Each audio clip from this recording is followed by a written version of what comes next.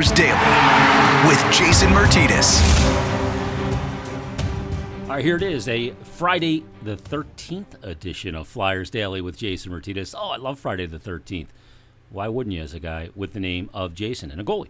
But coming up in this episode, we're going to talk to Emily Kaplan from ESPN, get a kind of outsider national point of view on the Flyers, the division, the NHL, some big stories as well. Also coming up next week, we're going to continue preparing for the season, counting down the days. This is the dog days of summer for the NHL. The buzz of free agency and draft and expansion draft this year is all in the rearview mirror. And the next thing up is going to be when players start to head into town, get those informal skates going, and then rookie camp early September, and then training camp mid-September, and leading into the preseason and eventually the regular season, which begins on October 15th for the Flyers against the Vancouver Canucks. And next week, we're going to talk with ESPN's Barry Melrose as well. So he's going to be featured in an episode next week. And Barry's interesting because he was at ESPN when ESPN had hockey. He has been at ESPN for that period of time when they didn't have hockey. And he's still at ESPN for the return of hockey. So we'll talk to Barry Melrose, one of the true characters of the game and broadcasting, on an episode next week. Also, Darrell Williams, Flyers assistant coach, will be a guest as well, newly named this offseason. We are efforting Jason Smith, who is now an assistant coach with the Lehigh Valley Phantoms on Ian LaPerriere's staff. So a lot coming up here over the next couple of weeks on Flyers Daily. But joining us right now, a Penn State alum, a fellow Penn State alum. It is from ESPN, covers hockey for the worldwide leader. It is Emily Kaplan joining us right now. Emily, how are you? I'm doing great. How are you? Has it been busy for you with this kind of crazy offseason? Because there's been like 2 off seasons of movement packed into one. Yeah, honestly, July was really rough. If you think about it, the entire month packed in. They awarded a Stanley Cup to the Tampa Bay Lightning.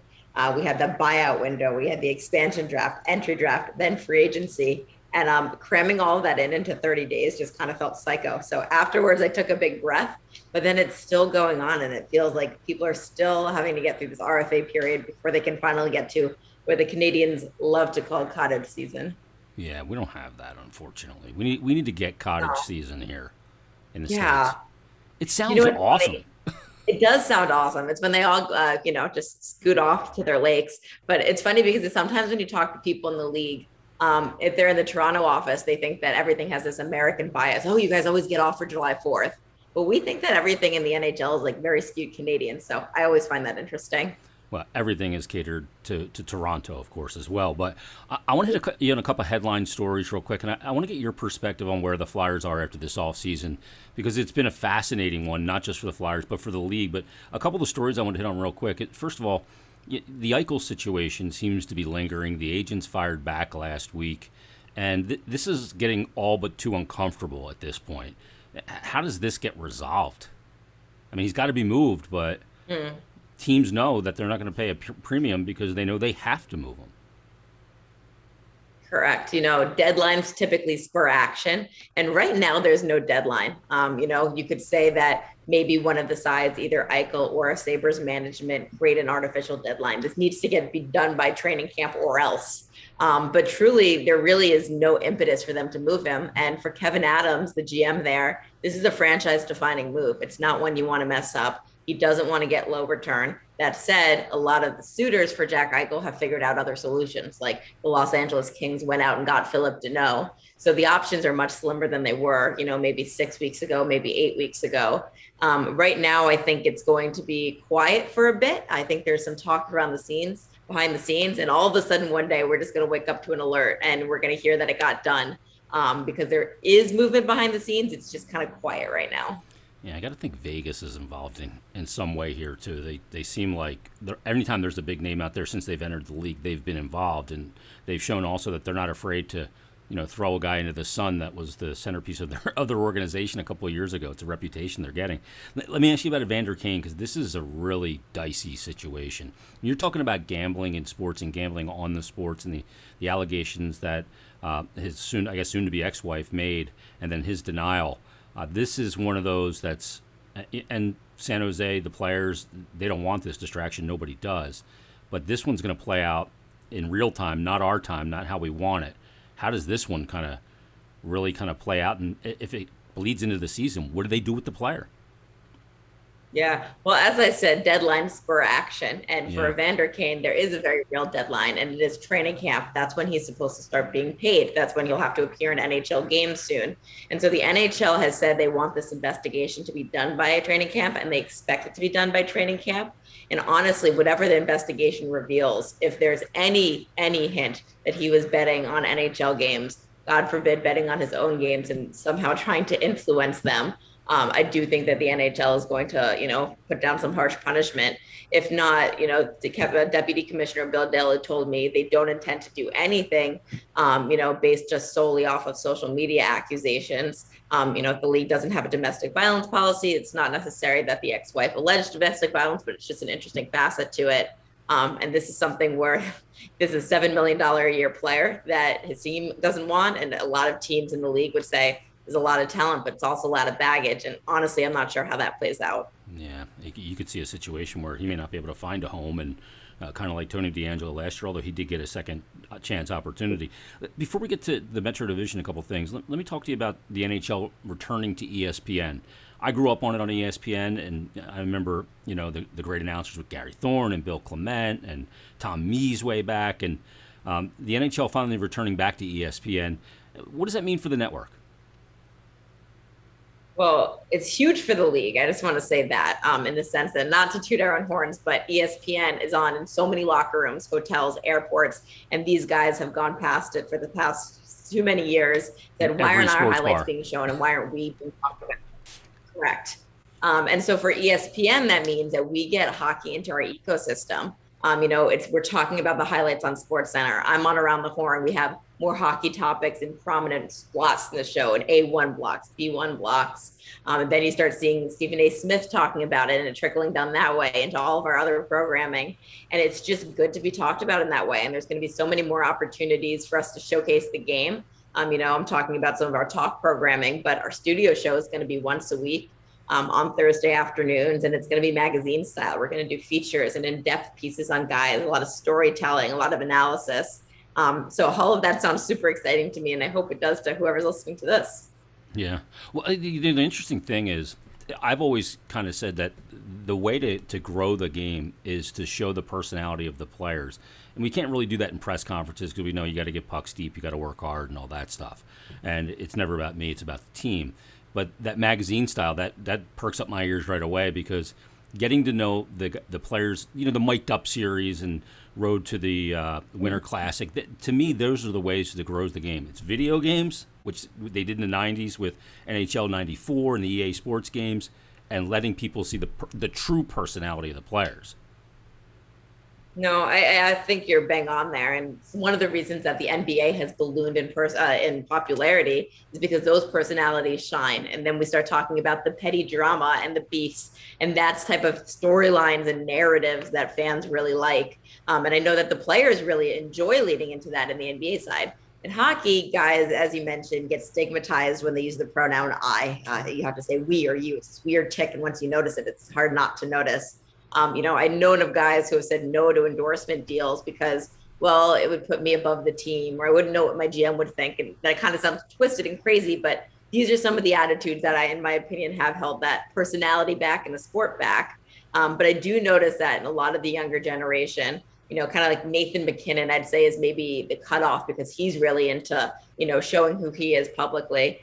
There is a shift in attitude, and I think that's super exciting. And I'm hoping that we can tap into that at ESPN. Yeah, it is amazing because you're around the players when the camera's not on. I'm in the locker room all the time, and I've been around them for years, and they're funny guys. But as soon as you put that microphone in front of their face, sometimes it's like stick in the mud. I remember when Mike Richards and Jeff Carter were with the Flyers. Both great guys, but as soon as I had a microphone, I was getting nothing. Now, I think that they did that too just because they didn't want to talk, and they figured if I suck when I talk to you, then you won't ask me more. But that's just the way it goes. Let me ask you about this division, the Metro, because it's fascinating. From what the Rangers did this all season, they bring in their Tom Wilson foil to protect Artemi Panarin. They just signed Igor Shesterkin to an extension. From the Penguins not getting goaltending help. And the Islanders go to a couple conference finals. Not a great regular season team, but they haven't done much. And the Canes have been a head scratcher as well. How do you see the Metro kind of playing out this year? It's tough. I think the team that maybe is the most interest to Flyers fans, that is not Philadelphia, is always Pittsburgh. And they're an interesting one because this is a very big, what if year for them. It's new management in. If they don't show that they can win with this core, maybe a big blow up is soon, but maybe they still have one more run in them. I look at the top of the division and it has to be the New York Islanders and the Washington Capitals, who've just been sustained success over the last few years. The Caps obviously a little longer than the Islanders, but they're not showing any signs of slowing down. Maybe the Capitals are. I know I talked to GM Brian McClellan recently. He says if goaltending holds up and the young guys, they should be on top of the league. You mentioned the Rangers. It was something that I do find interesting is the Rangers moves of getting tougher. I do feel like the Flyers kind of made some similar moves as well. The through line of a lot of the guys that GM Chuck Fletcher brought in was toughness and leadership. And I almost feel like that's a foil, like you said, to Tom Wilson, but also to the Islanders, who are a heavy team. And then, you mentioned the Canes. Pretty much just going through the division of all the teams. But my point is, it's going to be very complicated, and I think there's going to be teams that just go on a run and rise in the standings, and teams you can't really afford a 5 or 6 game losing streak in this type of division, or else you wouldn't make the playoffs. The Canes are the wild card. I still think they're going to be competitive. I'm a little head scratching at some of their moves, but I do have faith in what Don Waddell and Rod Brind'Amour have built. So it's going to be a tough one. Yeah, and to let Nedeljkovic go because you didn't want to pay him a 2-year deal for $3 million, and you trade him, you get Bernier in return, then you don't extend him. Which brings me to the team that may be the most fascinating and a lot of really important moves for a team trying to move up. Had they been in the division last year, the Devils would have finished in the bottom spot, 45 points. But they get Dougie Hamilton. They get Jonathan Bernier. They made some Tatar. They made some pretty big moves. Are they a team with those moves that's ready to contend for a playoff spot, or is it still too far off? They're a year away. They maybe can make a little run this year and get everyone excited, right? And sell some tickets. You maybe make it to the playoffs and you get blown out in the first round by the number 1 seed. But I do like the direction they're going, and pretty much behind the scenes, ownership told their GM Tom Fitzgerald, "We're behind you. Spend money. Be more competitive. We want to be playing meaningful games at the end of the season." And they've been really aggressive out there. They got probably the marquee guy, the free agent player that went to market in Dougie Hamilton. They made some other interesting moves like Tomas Tatar. Getting the Hughes brothers together should be pretty exciting. So I think they're going to play a lot more fun hockey this year, and I like the young core that they've built. But they're probably 2 years away, 3 years away from really being that team. Yeah, and again, they're another team that's got a good young goaltender, Mackenzie Blackwood. I talked about Shesterkin. You talked about the goaltending with Washington. Is it going to hold up? And Samsonov, and Pittsburgh didn't get any upgrade with goaltending, and Sorokin is going to be back, and Varlamov with the Islanders as well. The Blue Jackets, they lose Seth Jones. We just talked about Hamilton. He got paid. Seth Jones got paid. Darnell Nurse got paid. Are you a little stunned at these contracts? Flat cap my rear end, the way these D are getting paid in the offseason. The NHL is such a copycat league, and you have to pay. If you pay one defenseman a lot, and I really feel like Seth Jones might have been the starting point here, well, then that's the new comparison, and everyone's got to pay up. And there's different reasons why each of these guys got this contract, right? Like in the case of Zach Werenski in Columbus, the truth is they need to pay a premium to keep some guys around, and that's just the market reality. But it does seem like that is the new trend in the NHL. You need to pay these young defensemen a lot of money, lock them in, because they're hard to find, they're hard to draft, and when you have one, you don't want them to leave. Yeah, let me ask you about what Chuck Fletcher did this offseason, because like I mentioned, the NHL being back on ESPN is a great thing because ESPN's on every sports bar during the day. It's great exposure for the league. The league's better when certain teams are good. A team like the Rangers, the league's better off when those markets are involved because there's a lot of history and there's love-hate across the continent and the world. The Flyers are in that category as well. When they're good, it's good for the league. The moves that Chuck Fletcher made are significant. Some big names left: Shane Gostisbehere, Jake Voracek, and others. Robert Haig, and the acquisitions are equally as gaudy. When you look at what he did this offseason, kind of in total, what's your biggest takeaway? Yeah, I said a bit earlier, it's just the through line of all of these guys. They're all competitors.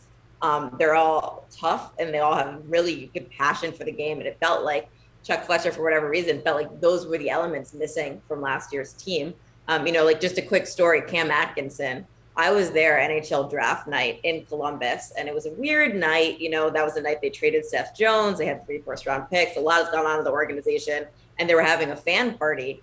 And I look over and it's, kind of just this, meet and greet. They're broadcasting live, and Cam Atkinson is there signing every single autograph, smiling to every single person because he loves that team. And the next day he was traded. And just to me, that shows what type of guy that is, what a leader, how passionate he is about being at the time a Columbus Blue Jacket, and him bringing that to the Flyers. That's got to get fans really jacked up. Rasmus Ristolainen is a guy, to me, just was overtaxed in Buffalo for what he was, and I think if you scale back his minutes a bit, you put him in a better situation around veterans in a winning environment and a positive environment, he has the potential to shine. So I think it's probably tough for Flyers fans to see some guys go, like Voracek, who's kind of been a beloved player there, but I'd be excited about the tweaks to the roster. When you talk about personality too, bringing in Keith Yandle, that's a good way to market the game. That guy is a beauty. And you combine them with Kevin Hayes, and the two of them together, and you got yourself just you'll know when both of those guys are in the. I always say it, when Kevin Hayes is in a room, he's there. He's never hiding. Yes, correct. Chuck Fletcher, he was very precision-like in this offseason. And fans, they saw some moves happening, whether it was Ryan Graves to the Devils or these kind of moves, and they're going, oh, Chuck just sitting around, does his phone work, blah, blah, blah. Very smart guy and very methodical in the way he handled this offseason. What's been your kind of impressions of him and the job he's done? Because he's a player's general manager. Players love him. He's very upfront. He's honest. And, if he says he's going to do something, he does it. I think he negotiates fairly and all of those things. But what's your impression of the general manager? My personal impression of him is that he's one of the nicest guys in the game. He was one of the first GMs I got to meet when I got the job. He sat down with me for coffee. He said, whatever you need, whatever I can help, let me know. And I just felt like that spoke to his true character. When he'd say players love playing for him, it's probably because of that, is that he's just treated them like human beings. I do think he acted with precision this offseason. And, it's interesting. He took the job and they never really got a full season with the team. And, I think he was patient. He's like, what is this team? What do we have here? Maybe they thought they were a little ahead of where they were last year. But right now, I think they know where their time to strike is. And I think he identified deficiencies in the team, he and his staff. And, they said, these are what we need to hit. And they did. And we'll see if they all play out. Obviously, a lot is contingent on whether you get Carter Hart to rebound. But I thought he did a really great job of saying, not only we're not going to put all the pressure on Carter Hart, because we're going to put the D better in front of him, because we sucked at defense last year. And honestly, of all the moves that he made, getting Ryan Ellis, who for years was viewed as one of the most underrated defensemen in the league and the best paid, in the sense that it was the most team-friendly contract, getting that guy on your roster is huge. Yeah. You look at we just talked about those contracts for Hamilton, Nurse, and guys like Seth Jones and what they're getting paid, and you look at Ryan Ellis and go, boy, that's a bargain right now. The Provorov contract, the same thing. It'll be fascinating to see how this plays out. It all looks better on paper, but the game's not played on paper. So coming up, kind of counting down the days to the season. What do you think is going to be kind of the biggest storyline as the season begins? Is it going to be COVID still? We deal with Delta, and that's where we're at right now. But how do you see that part of the season playing out? It's so tough to say it. I'm want to get out of the business of trying to predict anything with this pandemic, because it's always changing every couple of weeks. I do think, that's going to be a big thing. And really the thing that COVID is going to impact is whether the NHL players go to the Olympics or not, because as we're recording this, we haven't reached an affirmative deal that they're going to go, but all signs are pointing to players will go. And at this point, the only thing that would hold them back is if there is a variant and there is a huge outbreak in the NHL. They were working out a deal with the IOC just to say, this is the day that we can't go. So I think that's going to be a really big looming storyline this summer, because not only are players so passionate about it, were they so pissed off that they missed the last cycle, it really just does impact the NHL schedule. And we have those 2 weeks, built in right after All-Star in Vegas. So we'll see how that all plays out. So if they don't go to the Olympics, would the schedule be amended and that break be then essentially taken away and everything would kind of be moved back with the same schedule? Yeah, the NHL created 2 schedules and sent to teams, one with the Olympic break and one without. We went forward with the one with the Olympic break, which again is a really positive sign. that it's going to happen, but they do have that schedule stored away in some drawers that they would just take back out.